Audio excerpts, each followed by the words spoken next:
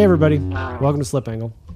This week, it's Monday, June 1st, and we're doing a show with Andrew Rains of Apex Pro. So Andrew's been on the show a few times. I think only one of them made it to air because I lost an episode and I feel like a dipshit. So, hi Andrew, how are things? Hey Abe, I'm here. I'm good, and things are pretty good. How are you? I'm doing okay. So I've been at my desk now for I feel like 9 weeks. It's been a long time here at the house. Yeah. I've went in to work a couple of times, but more recently I've went in a few times, like more than I would have liked. And my wife yelled at me this morning for going to work too often. So now I get to sit at my desk for a while. But back in the desk, yeah, back in the much. saddle. So what's been going on with Apex Pro for the last 3 months? It sounds pretty similar, really. Other than I've been working at the office and not at home. We don't have a ton of people in our building, so we're operated out of like a shared space, kind of like an incubator type setup. Except it's pretty unique because me and my partners, or my partners and I in Apex Pro also. Actually, my partner's not me, own the incubator space. So we're kind of like a founding startup of the incubator, if you will, or the accelerator, or whatever you want to call it. We call it a startup studio. And there's only 5 people here regularly. So we had some part-time folks that we dialed back at the beginning of coronavirus. And that brought us back. We had like 10 people here, and that brought us back down. So it's been really manageable. So we all have our own office. So we basically go in, use hand sanitizer, go into our offices, and yell at each other through the walls if we need to talk. It's I think it's like Peter and Lawrence from Office Space, where they just yell at each other through the apartment window. Yeah. Okay, so track season's been down for a little while, but that doesn't seem to have slowed down Apex Pro too much. You guys have been busy. Yeah, we've been super busy. We were fortunately kind of already going towards a lot of webinar content and paid webinars, which really allows us to do a lot more as far as the value that we offer before all coronavirus kind of stuff got started. So yeah, we've been focusing on that. I had my buddy Robbie Foley on for a webinar about braking. He races in IMSA. He's won a couple of GTD races in IMSA, so he's got really cool perspective and done a bunch of other stuff like that. We've talked about the speed trace. I know you've joined a couple of webinars. So I appreciate that. Learning some data skills. So we've just been focused on the education game. You can count on me to ask the dumb questions. All the dumb questions, yeah. That's right. No, not really. So you've been doing a lot of those over the last few months. You as an instructor, what do you think the biggest takeaway you've had from doing all that has been? I mean, it's been a great way to keep the conversation going while we all desperately want to be at the racetrack and talk about, driving. I think that's been really cool. There's been a handful of takeaways, and one is that like we need to do it more often because it's really good for our customer success rate and for communicating how you can leverage your data, and sometimes just how simple it can be to get information out of the data. Sometimes it doesn't really require a whole lot of knowledge and understanding. You can just find some shapes or something that looks kind of familiar that you can correlate with what's happening. So that's been a big takeaway for me. I think I've learned a lot. I've learned a lot by the questions people ask, and by it's kind of hard to interpret. Like in these webinars, people aren't. I'm not with them in person and seeing how they're asking these questions and interpreting their body language. So it's been a challenge for me to understand what people are asking when they're typing questions and that sort of thing. But I think we've learned a lot. I think the feedback's been really good. I think people have appreciated it and have enjoyed it, and it's certainly helped us stay in business and continue to grow and be here for the future. So I really appreciate the people that have jumped on board and paid for webinars, because most people that have done our webinars have done like all of them, like all 7 or 8 of them so far. So thank you very much. So I think it was having watched a few of those that really made me want to pull the trigger and buy an iPad for some additional analysis. And I I was able to trade in a bunch of like old devices in my house that were taking up space.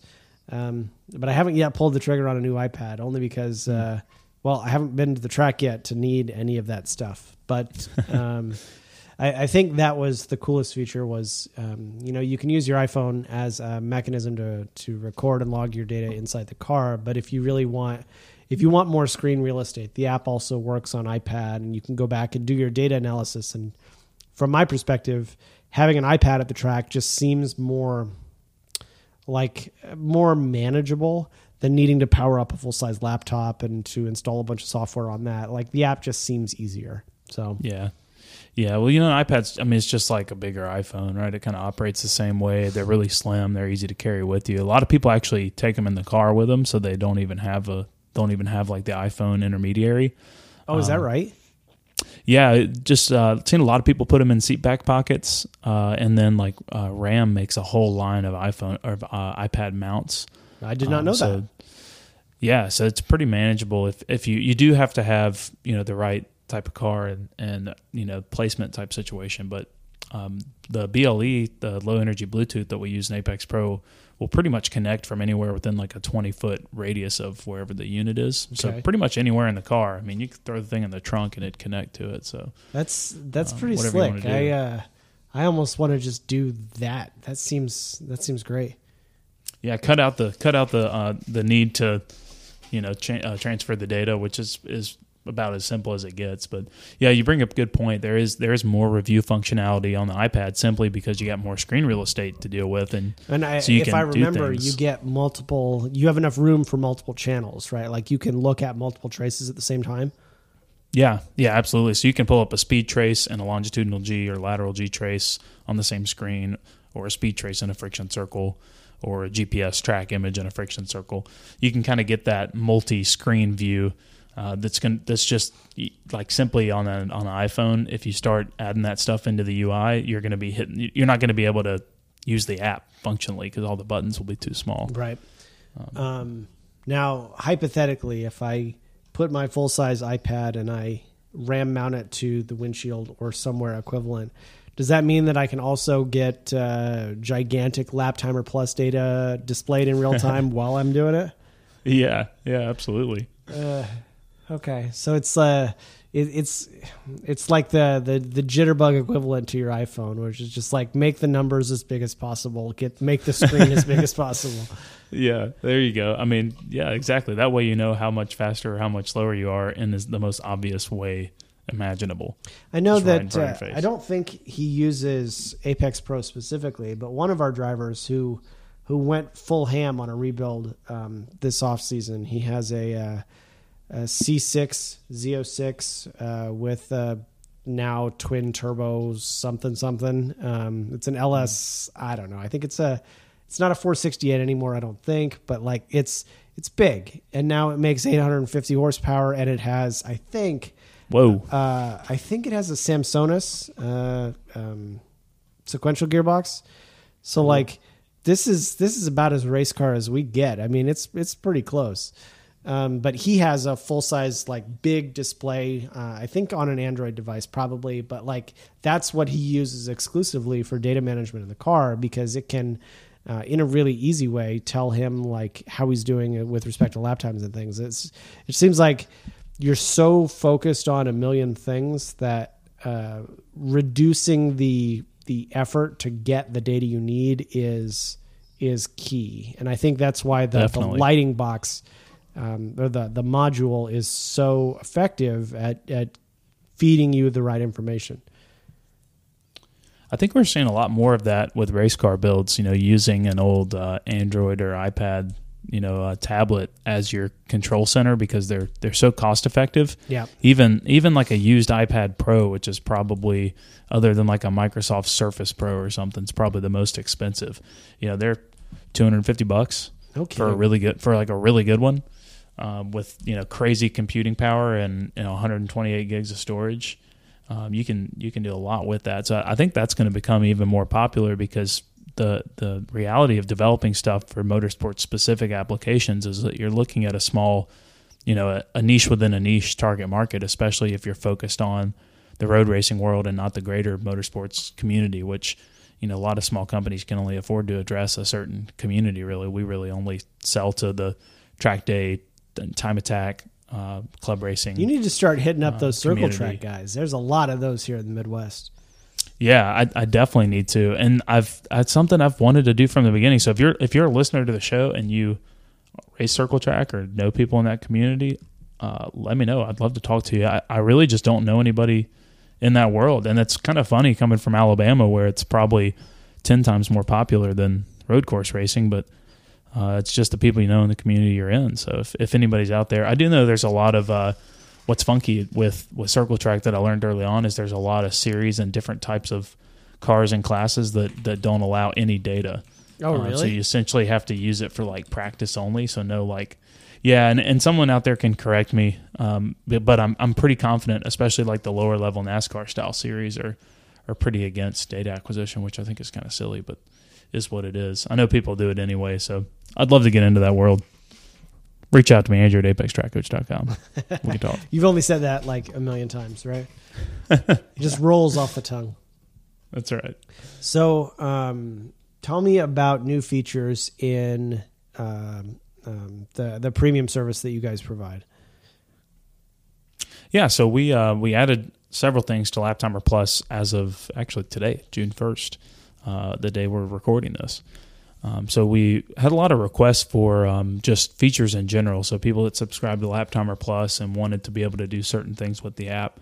And that really gives us the opportunity, kind of like we were talking off before we were recording, because people are paying for the subscription now. That gives us the opportunity to really afford to do more development, so we can invest more time and effort into UI development and feature development for those for Lap Timer Plus only features. So the real benefit is that we'll hear you out if you want something, and it doesn't take as many people. Like when we're developing a new feature for the app, you pretty much have to find like 100 people is a good number for a new feature. That's like a pretty good number. Like I want to hear from about 100 people that they want a certain feature before we even can give it the time of day, because it's purely a cost. It costs a lot of money to develop a new feature. Everything, people that are in the software community know what I'm talking about. Everything costs way more than you think as far as your time and your the tools and the resources you have to use to do it. And then you got to test it all, and then you're on the risk of breaking something that already works perfectly. And there's just a bunch of challenges with it. So I think Lap Timer Plus more than anything does that. But there's a couple other more kind of permanent things that come with it now. So you also can log pedal position if you're using an OBD2. You don't have to have an OBD2 interface from us, but if you're using that on one of the cars that we support, then you can get pedal position, which is basically the percentage of pedal input, the throttle pedal measured at the pedal, not TPS, which is throttle position sensor. It's measured at the butterfly valve at the throttle body. So it's a little more indicative of what your right foot's doing on the throttle. So really good for analyzing, how quickly you're getting off the throttle before you brake, and then how efficiently you're getting back to wide open throttle. Now, do the majority of cars have an equivalent sensor available for like the brake, or no? Almost everything does not have a brake position. Especially so in OBD2, if we're talking OBD2 only standards, so just what cars have to have for to be visible through a OBD2 port, you don't have to have brake position or steering position or wheel speeds or anything like that.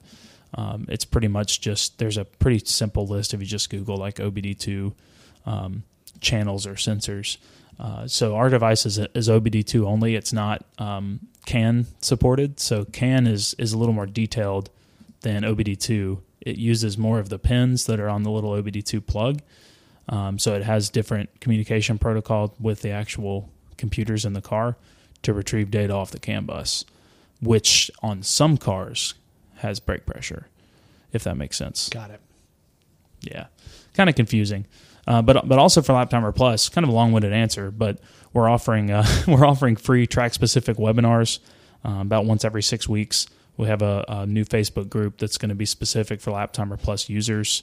You get all the features that it's already had, which is predicted lap timing, sector times, ability to change the sectors, to customize them to your, whatever you want to help you get the most out of, as far as looking at specific areas of the racetrack, and then also theoretical laps. So, combine all those best sectors together from a session, and what could you theoretically have done if you did all your best sectors in one lap. So those have already been there, so they're still going to be there, but we're going to be adding a lot of stuff. So it's now $99 a year, or $9 a month, $9.99 a month.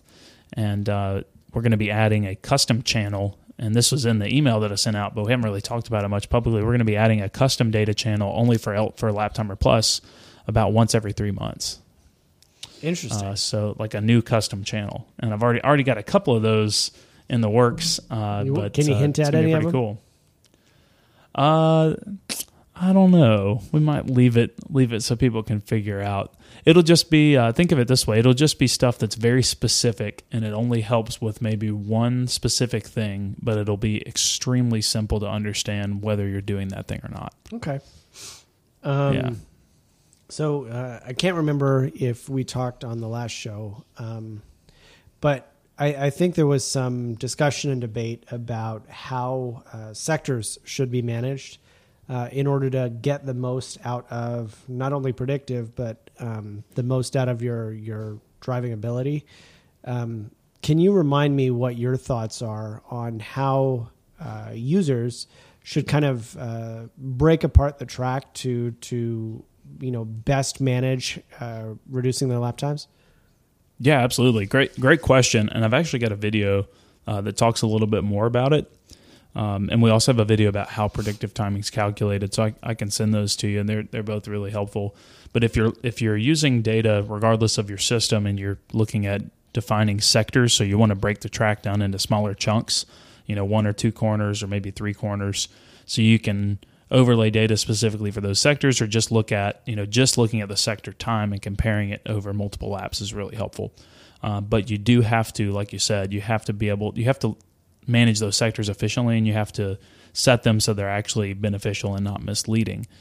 So you really want to define your sectors when there's no major change happening in the car. So you don't want to start or end a sector right when you go back to throttle, or right when you go to the brake, or in the middle of a corner. You kind of want to do it like I tend to set sectors while I'm at wide open throttle, right before I go to the brake, or maybe, half a second before I go to the brake, a couple 100 feet before you go to the brake pedal on a straightaway, ideally. So you don't want to define sectors in like connected sections of racetrack or in a braking zone. Okay. What are some other not obvious tips for how to make more of data? The shapes of the graphs are important. I think a lot of times, especially depending on what your background is and what you come from, especially if you look at data on a daily basis or anything like that, the values a lot of times are not as important as the shapes. The shapes of a speed trace or a longitudinal G trace or lateral G trace or a friction circle, the shapes are just as important as what the values are. Now, it's all relative. Of course, the values matter, but you can learn a lot from just understanding what shapes you're looking for. So don't downplay how important that can be. It's easy to see, like within 10 seconds of looking at someone's data, if they have good technique or not by looking at the shape of the speed trace. I believe that, especially the slope of that braking line, right? Like if it's really shallow, you're like, well, I don't know what's going on here. Yeah, absolutely. Yeah, if you see a big curvy kind of top of the speed trace, and you're not seeing sharp pointed sawtooth shapes, immediately that the driver's struggling, being confident with the brake pedal. They're not going from wide open throttle to braking. They're kind of being hesitant releasing the throttle and hesitant applying the brakes. And you can see that in all of 5 seconds if you know what to look for. But I think I see a lot of discussion on Facebook and internet forums and just people talking in the track in general, and people like to throw out the peak numbers, whether it's top speed, minimum corner speed, or peak Gs, like, oh yeah, I decelerated at 1.5, longitudinal G, negative 1.5 long G, or Or, I pulled 2 Gs laterally in this corner. It's like, well, that's great, but you really got to know the progression. How did you get there? And was that a spike? Was that a peak, like an irregular accelerometer spike or was that a true value? Or is that even good? Like, what if your car is capable of 2.5, right? Then 2's not really that great. So to me, the shapes are what you want to learn first, and then you want to understand the values a little more, and then you want to be able to kind of put them together. Okay, so this we're gonna try and do this. I just forwarded to you a graph. It was a screen cap of in this case it's AIM data. Looking at sawtooth shapes is really easy, right? Like if corners are discrete and it's like, hard on the brake and go through the corner and then back on the gas. But in instances at, let's say, Gingerman, where you're talking about corners 7, 8, 9, which in this picture that you're looking at is maybe at around 6,000 feet on the x-axis. How do you look at something that's not just sawtooth and be able to analyze and interpret what you should be doing differently? Yeah, so this is obviously, and I purposely didn't look at the driver of the car, but this is would indicate to me that's probably a pretty powerful car. I think they both are, yeah. Okay, that's good. That would be a guess, purely because there's not a nice sawtooth shape there. So this is where the driver's probably cornering, and we're just looking at a speed trace for those listening. The driver's probably cornering and trying to accelerate, but because they're doing both, they're not quite able to. So in this case, we're kind of looking at this is where you get a little more gray, right? The sawtooth isn't necessarily going to be the right way to get through here. So the blue driver consistently has much slower minimum corner speeds. So I'm not sure if it's a different car or driver combination, but the same case goes here. They get a much slower run out of the previous corner for the section you're talking about, and then they're certainly not as confident staying on the throttle longer through this section. And it's that kind of bump that you see in the speed trace on the blue lap there, those 2 kind of little humps, is really odd to me. That would be something I would try to go fix. I would try to make it look maybe more like the red or maybe more smooth. So the corners that we're referring to specifically for people listening are like, I think it's like 7 through 10A at Gingerman. So this is pretty high speed, lots of G load here. The cars both have some amount of aero, but they're both on street tires, and so they're going quickly through here. But it's just interesting to see because those corners are connected, and so the sawtooth trace kind of doesn't seem as obvious anymore. Yep, yeah, that's not the sawtooth top of the speed trace is only going to be applicable, and I say only, it's usually pretty generally applicable for anywhere you're braking in a straight line, at least even for a split second. But in a place where you're accelerating and cornering, or braking and cornering, especially in a faster, more powerful car, it's probably going to be somewhere in the middle. You're not going to see a sharp sawtooth at the top. And it's, you might not be able to brake as decisively with the car loaded, but immediately the first thing I noticed with these 2 graphs is the blue car's got a lot more power, and probably is on a less sticky tire or a different tire simply because it's pretty consistently has slower minimum corner speeds. Obviously the driver's going to make the biggest difference in that in most cases, but it's a lot faster in a straight line. The blue car is. It's a lot faster. Yeah. But both of these cars are fast. I mean, just looking at the minimum speeds, there's only two places where they're under 50 miles an hour, and they're both doing 130 on the straightaway. Yeah. And so one other point, we're looking at the spot around 8,000 feet. Tell me about your experience for corners and tracks that you drive where entry speed or minimum corner speed is you have to balance that to like getting a better exit out of the corner. How do corners differ to you to make you decide how you want to attack an individual corner? Yeah, great question. So it's a matter of priority is what it comes down to. I think that's what you're asking. It's how do you prioritize your entry versus your exit, and how do you it's pretty much always a blend of the two. So I kind of think of it as like a line, and on the right side is going to be maximum exit, excellent wide open throttle as soon as possible. And on the left side is, maximum entry speed, rolling as high a minimum corner speed as possible. And you're taking a slider and you're kind of moving it somewhere in the middle, right? You want to kind of blend those two because you don't want to give up on either. And generally, the slower the corner and the longer the following straightaway, the further to the right side, which would be the exit, you want to move that kind of decision-making slider. You want to prioritize.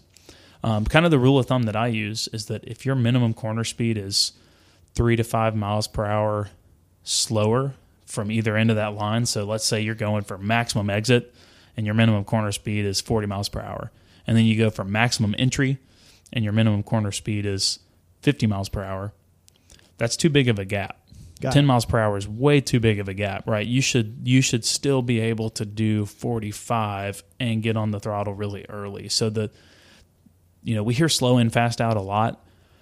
Slow in, fast out's a bad phrase because you want to go fast in, fast out. And even in horsepower cars, if you lose 3 to 5 miles per hour in the corner, your exits, while still important, you're never going to gain that speed back up.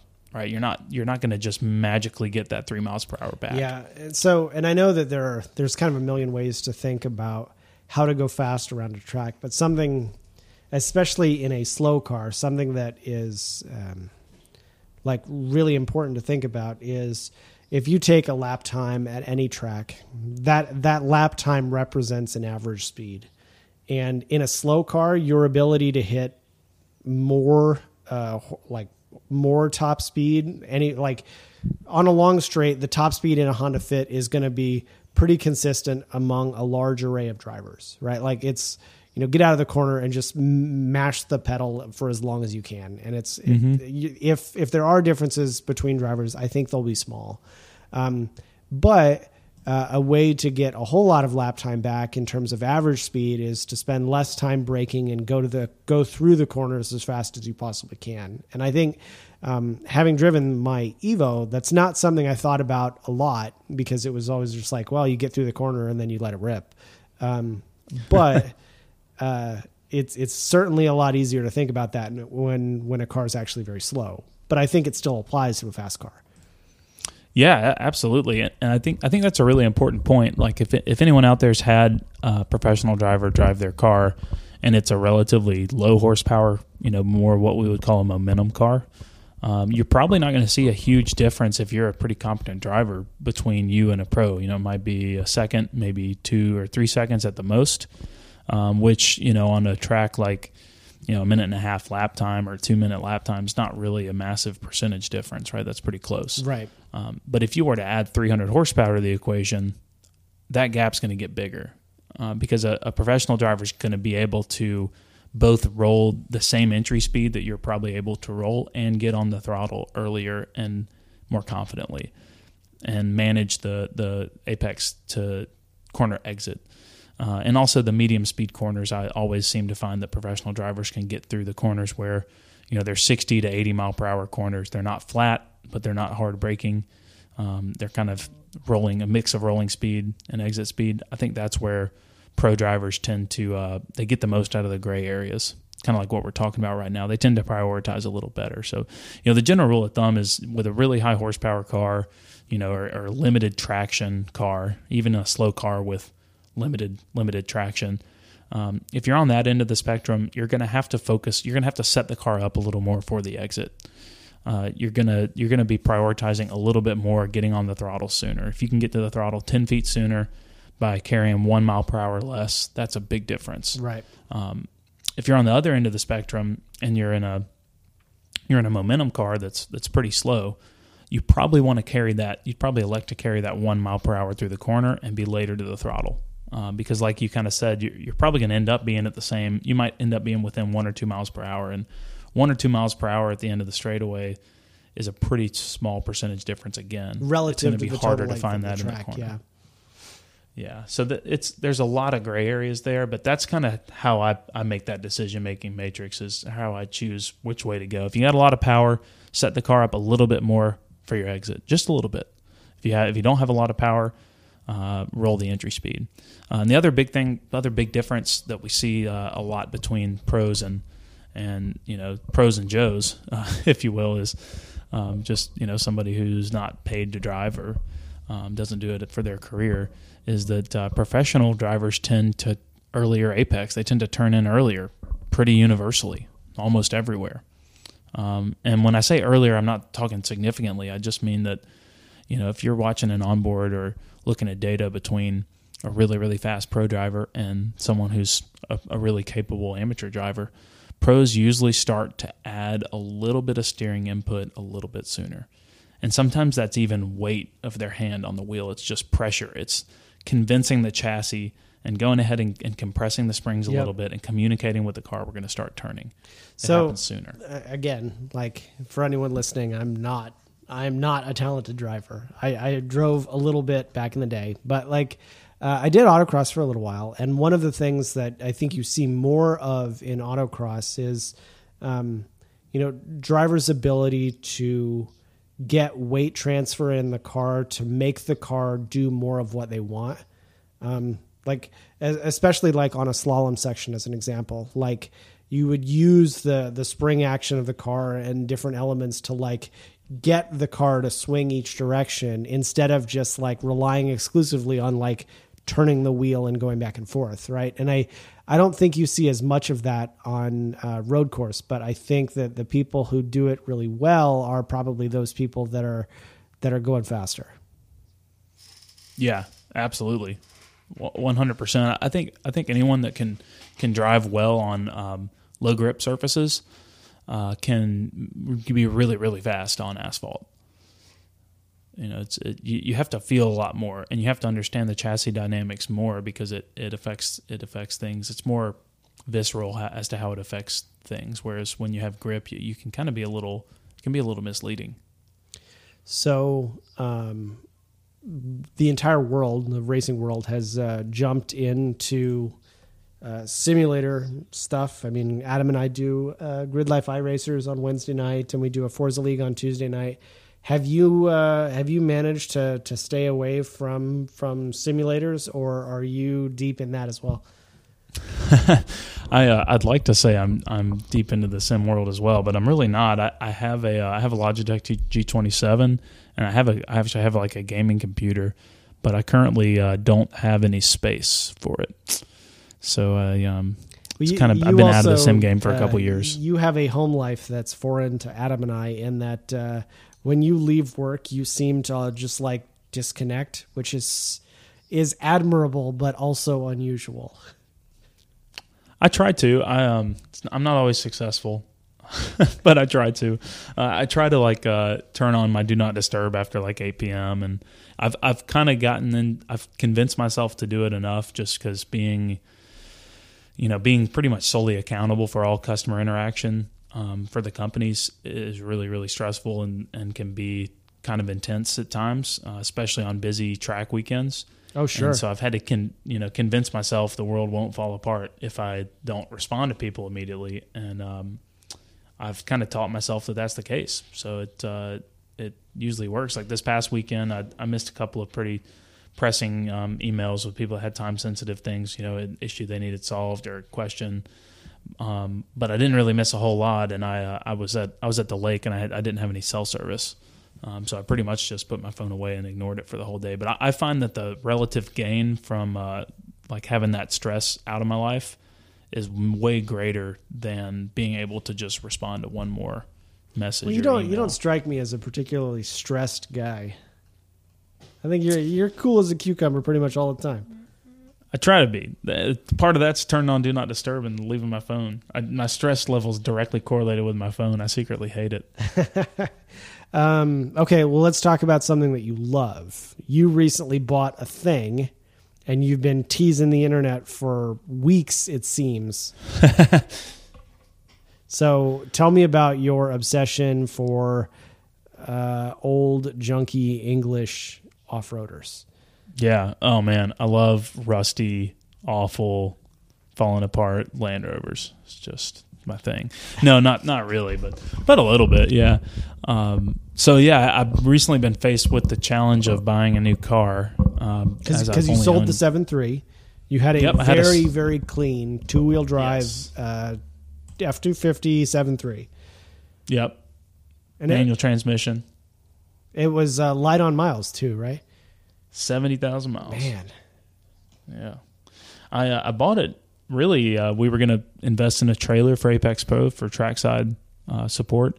And when we started looking at what it cost to do it right, I'm not just going to buy a trailer. We were going to do it, make it sweet. I'm like, okay, well, I better pick up a truck. I was looking for another car at the time. I had a 88 944 Porsche was my daily, which with 170,000 miles, 30-year-old German sports car, most practical daily driver on the planet. So I was like, I probably need another reliable transportation. So I was looking at diesel trucks so I could have the capacity to tow a pretty sizable, trackside support data kind of lounge trailer. And this 7.3 came up and the price was sweet. And I was like, if I don't end up using it, I'll sell it and I'll probably end up making money because I couldn't believe it when I saw it for sale. I was like, there's no way. And I didn't believe that it had 58,000 miles on it when I bought it. I was like, there's no 7.3 Ford on the planet with 58,000 miles. So I ended up buying it, and we decided not to get a trailer. And a year later, I sold it ended up making a little over $4,000. Nice. Selling it. So I was happy. Which is why I now have a different car. So if your situation was anything like mine, you would take a reliable vehicle, you would sell it, and then you would buy a less reliable vehicle, which is in this case is. Hey, it's Adam. Yeah, that's exactly what I did. Oh, it's Adam. I don't know if he's recording yet, so he may not be on the show. All right. Well, I wonder if I can kick him off. Should I stop recording? Hey, Andrew, Abe? just hit pause. Okay. Perfect. So we took a little pause to talk to Adam, but Adam actually answered his phone without actually talking to us. So now we're back on Land Rover Discoveries, and not new ones, like old ones. So cool. You had a kind of reliable car, and you sold it. I did. And you bought a Discovery. Yep. I had the most reliable diesel truck ever made, and I sold it for one of the most questionably reliable SUVs ever made. What does your wife have to say about this? She likes Discovery, so we're good. Well, I mean, that's something. But does she also like chauffeuring you around when it's broken? Yeah, we call it the shoddy shuttle. So she just picks me up, takes me where I need to go. No, we're in a pretty unique situation as far as quote unquote reliable cars go, because I work less than about a mile away from where I live, and in between my house and my office is the best Land Rover shop in Birmingham, and I know them pretty well. So that was a pretty big persuasive aspect of going back to I've owned two older Land Rovers, so I've actually, as far as cars go, I'm probably most familiar with them because of course I had to work on them both. So I've taken them all apart and put them back together. So a lot of times reliability is a function of the owner, and so actually for me, both the Land Rovers I had were actually pretty reliable. But yeah, I bought the most traditionally unreliable Discovery, which is the 03, 04s, how it had all sorts of crazy motor problems from the factory. Blocks would chip. They had what they called porous block, which basically over time the block would disintegrate, which was both a manufacturing issue, and they commonly ran pretty hot because they had a high temperature thermostat in them for the U.S. to pass like California emission standards. So they would get pretty hot and it would damage the blocks. And so that's why people are justifiably afraid of nothing about that seems good. But why do you think that's good? I need that.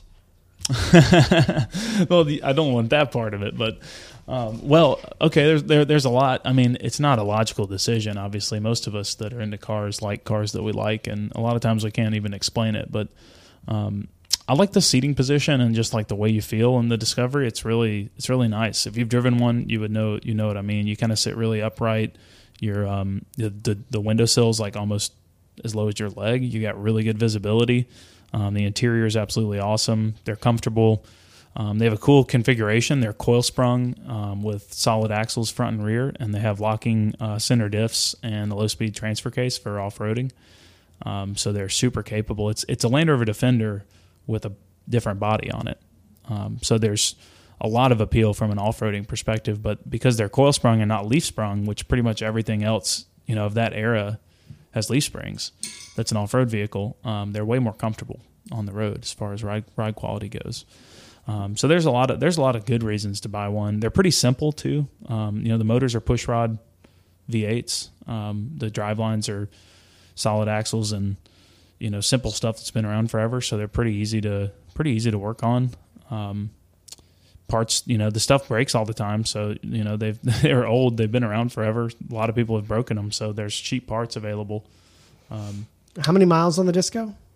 Mine's got 153, but the motor is not a Disco motor, which is why I bought it. It's from a Range Rover. Okay. Yeah. So there's a lot of stuff like with a Disco, you'll get a lot of car for very little money if you buy right. If you buy wrong, you'll get a really nice steaming pile of garbage.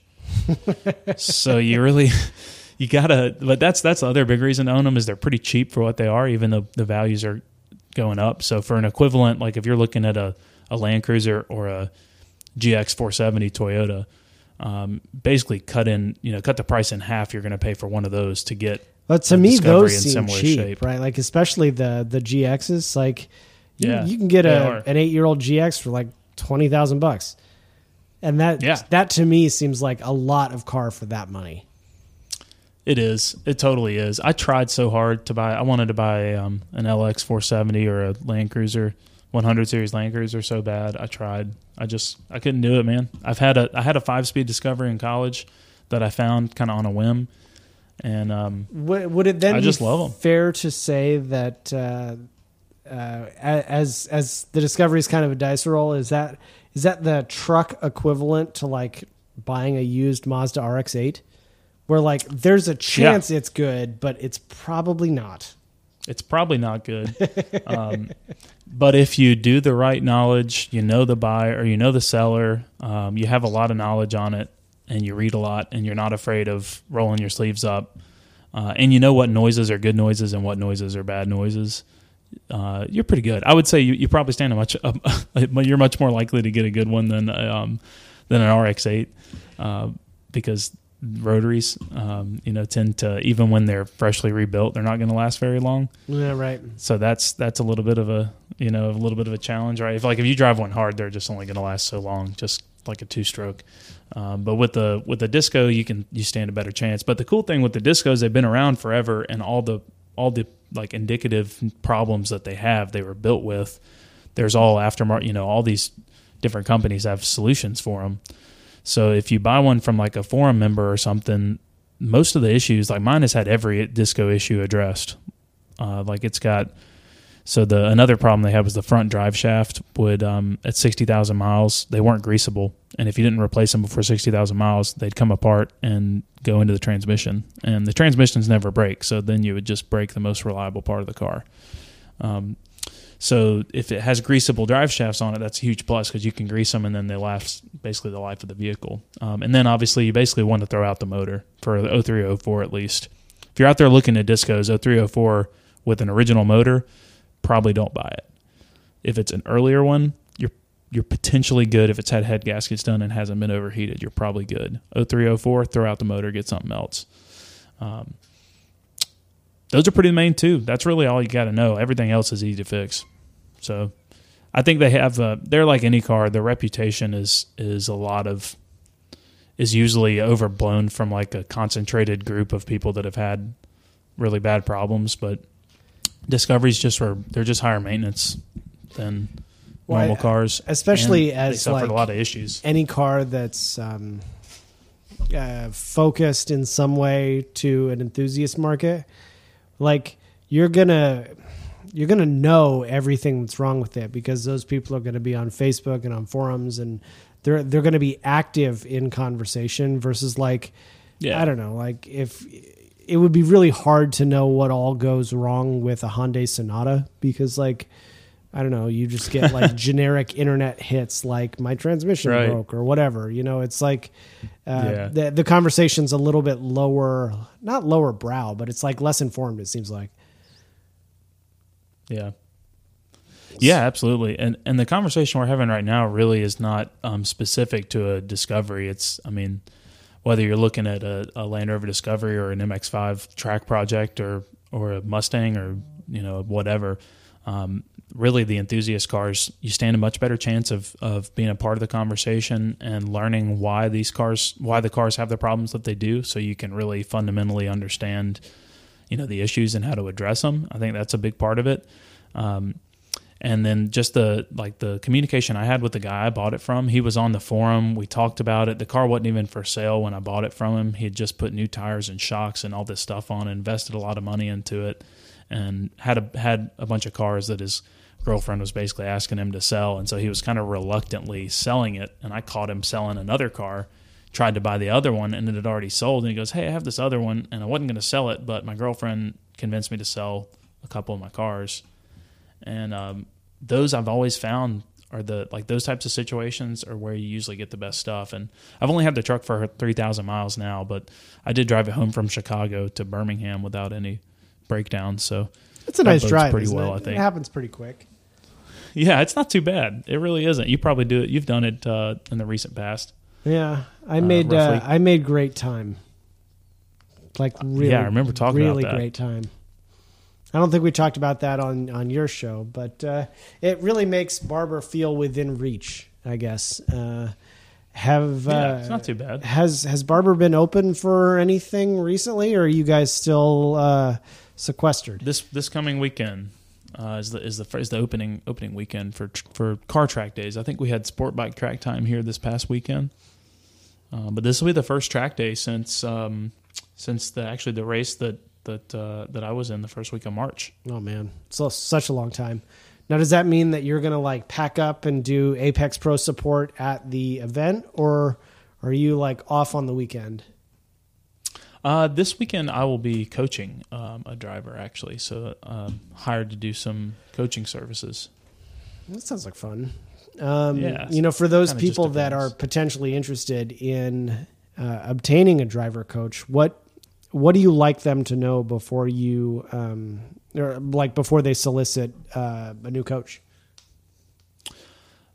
Great question. And it's, you know, I think you got to start out with like, why do I want a coach, or what's the value in a coach? And it's pretty simple. I mean, every other sport, right? Coaches are part of the deal. You don't even play the sport without coaches growing up. And in racing, for some reason, that's not, even after all the driving schools that have become popular, and it's not really a popular thing. So a lot of people see it as an expensive thing that, you know, you just may or may not really need. They'd rather buy tires, and I totally get that. If you're just going to the track for fun, then you really need to think about a coach. But if you're going to the track to compete and you're investing in yourself as a driver and you want to be the best you can be, you really need to consider a coach, because it's, I mean, pretty straightforward, right? Someone else that's trained to find stuff that you're doing and learn, help you learn how to get over the barriers that you have is probably going to help you. You know, and a lot of times you can't find those things yourself, simply because you're in your own head. And if that's all a coach does for you, that's really valuable. But a lot of really good coaches understand how to implement a lot of mental fixes in your game. You know, really simple stuff like give you an idea of something to think about before you go on track. And if you find the right trigger, your mental headspace changes. And then you have that person there to create that trigger. And now all of a sudden you've done something really simple that's totally, you know, affected your mental state and is allowing you to perform better. So it's really having someone there that's looking after your performance, and all they're there to do is help you learn. Well, I would say that real value in it. even myself as a driver, there have been experiences that I've had on track where like, certain racetracks are scary, man. They give me the willies, and I like, you know, if I was competing, I was going out there to run, but like I wasn't connected, and I wasn't like really, really engaged in trying to do my best necessarily. It was more like, you know, just get through this. And then there are other tracks where it's like, you know, you're in the right headspace and you're you're putting down good laps and you're really challenging yourself to go faster and you're into it. And like making it so that isn't the limiting factor is, that's pretty valuable. Yeah, definitely. Sometimes you just need a confidence booster. And when you hire somebody that has, and I say just, all these things, all these words like simple and just are usually a combination of your coach's entire life's worth of experiences with driving and racing and competing. And that's why they're able to do this, is because they have that experience and they understand how to help you. But having somebody that's got credibility that you look up to, that's a really capable driver that is coming to coach you, have that person look at you and say, hey, man, you're pretty good. You can do this. Like that is very powerful. And when someone tells you that and inspires you like that, it goes a really, really long way. And like you were saying, for so many people, for so many of us, for pretty much everyone, we struggle with confidence in fast corners or just corners that we get frustrated with or lack patience with. And just having somebody there that you look up to that can offer, some insight and can boost your confidence, that's worth a lot. The thing I would recommend is, coaching's not cheap, regardless of who you hire, regardless how much they charge. So really make sure that you're prepared for it and you're willing to put a lot of time and effort into it as well, because you want to make sure that money goes as far as possible. And most people can't afford to hire a coach for every event. And that's probably not always the best idea anyway, but I would definitely engage with somebody that you can work with a little bit remotely, with data and with video, and just with conversation. Don't undervalue, just calling whoever you're going to hire, or even if you're going to a DE and you're going to have a coach at the event, an instructor provided, or if you're going to a Grid Life event, right, and you're working with some coaches that are going to be out watching you on corners and offering some lead follow and stuff like that. Don't undervalue just getting to know them really well, and get to know your instructor so you can communicate with them and make sure they know who you are, what you do, what your family life's like, what your background is, other things you've done, because for a coach, being able to communicate in the terms of another sport or another activity is really, really valuable. Absolutely. That a lot of times can help align you, So that's my advice on coaching. I think we're about 45 minutes into the show. So let's first, thanks for joining us again. And I'd like to do one of these in person someday, because that's sometimes the most fun part. But where can people learn more about Apex Pro? Yeah, we definitely need to do one of these in person sometime. So there's a lot of different places that you can check out Apex Pro stuff. Definitely our website is apextrackcoach.com. That's a great place to get started, learn a little bit about us. We offer YouTube content related to motorsports data on a weekly basis. Look up Apex Pro on YouTube. There's also a keyboard and a golf club called an Apex Pro. So we were here before the keyboard, actually. Like a computer keyboard or like a piano keyboard? A computer keyboard. It's like a gamer keyboard. Sounds rad. Yeah. We should get together with them and do something. But just look up Apex Pro channel on YouTube, and that'll put you on our YouTube channel, and you can subscribe for new content. And then, of course, we're on Facebook, Instagram, everything like that, at Official Apex Pro. And we talked about some of those webinars that you've done in the past 3 months. Are customers potentially able to buy those after the fact and watch, or was that like a live-only feature? You can buy them after the fact. Just reach out to me via email, and I will we'll process your payment and send you an email with a link to the video. I believe the Robbie Foley webinar is still purchasable on our website. Some of the older ones are no longer up there, but you can actually go directly to our website and buy that one. And make sure to find these guys at the track. I think someday you'll be at a Grid Life. You were supposed to be at NCM, I had thought, but yeah, weird things happen. Man, I'm bummed. I was going to be racing GLTC at NCM. Do you have any other plans for the racing season once everything kind of gets up and going again? I do. I don't have a plan to be at a Grid Life event. Hopefully that'll change. I can maybe figure it out. But I'm definitely going to be running the VIR 24 Champ Car race with HMS Motorsport. They've got an E30. That'll be a lot of fun. And then I think I'm going back to VIR again in September for the World Racing League endurance race. So That sounds nice. we'll be doing a lot of laps of VIR. Yeah. It's not too bad. Should be All fun. right. Well, thanks a lot for being on the show, and I hope we see you again soon. Cheers. Thank you for having me. Cheers. Slip Angle was created by Austin Cabot and Adam Jabay, co-hosted by Derek Yarbrough, and production by Abram Schmucker, who mixes all of our terrible audio. If you like the show, please rate us and review us on iTunes, and come and find us in the pits at a Grid Life to say hello.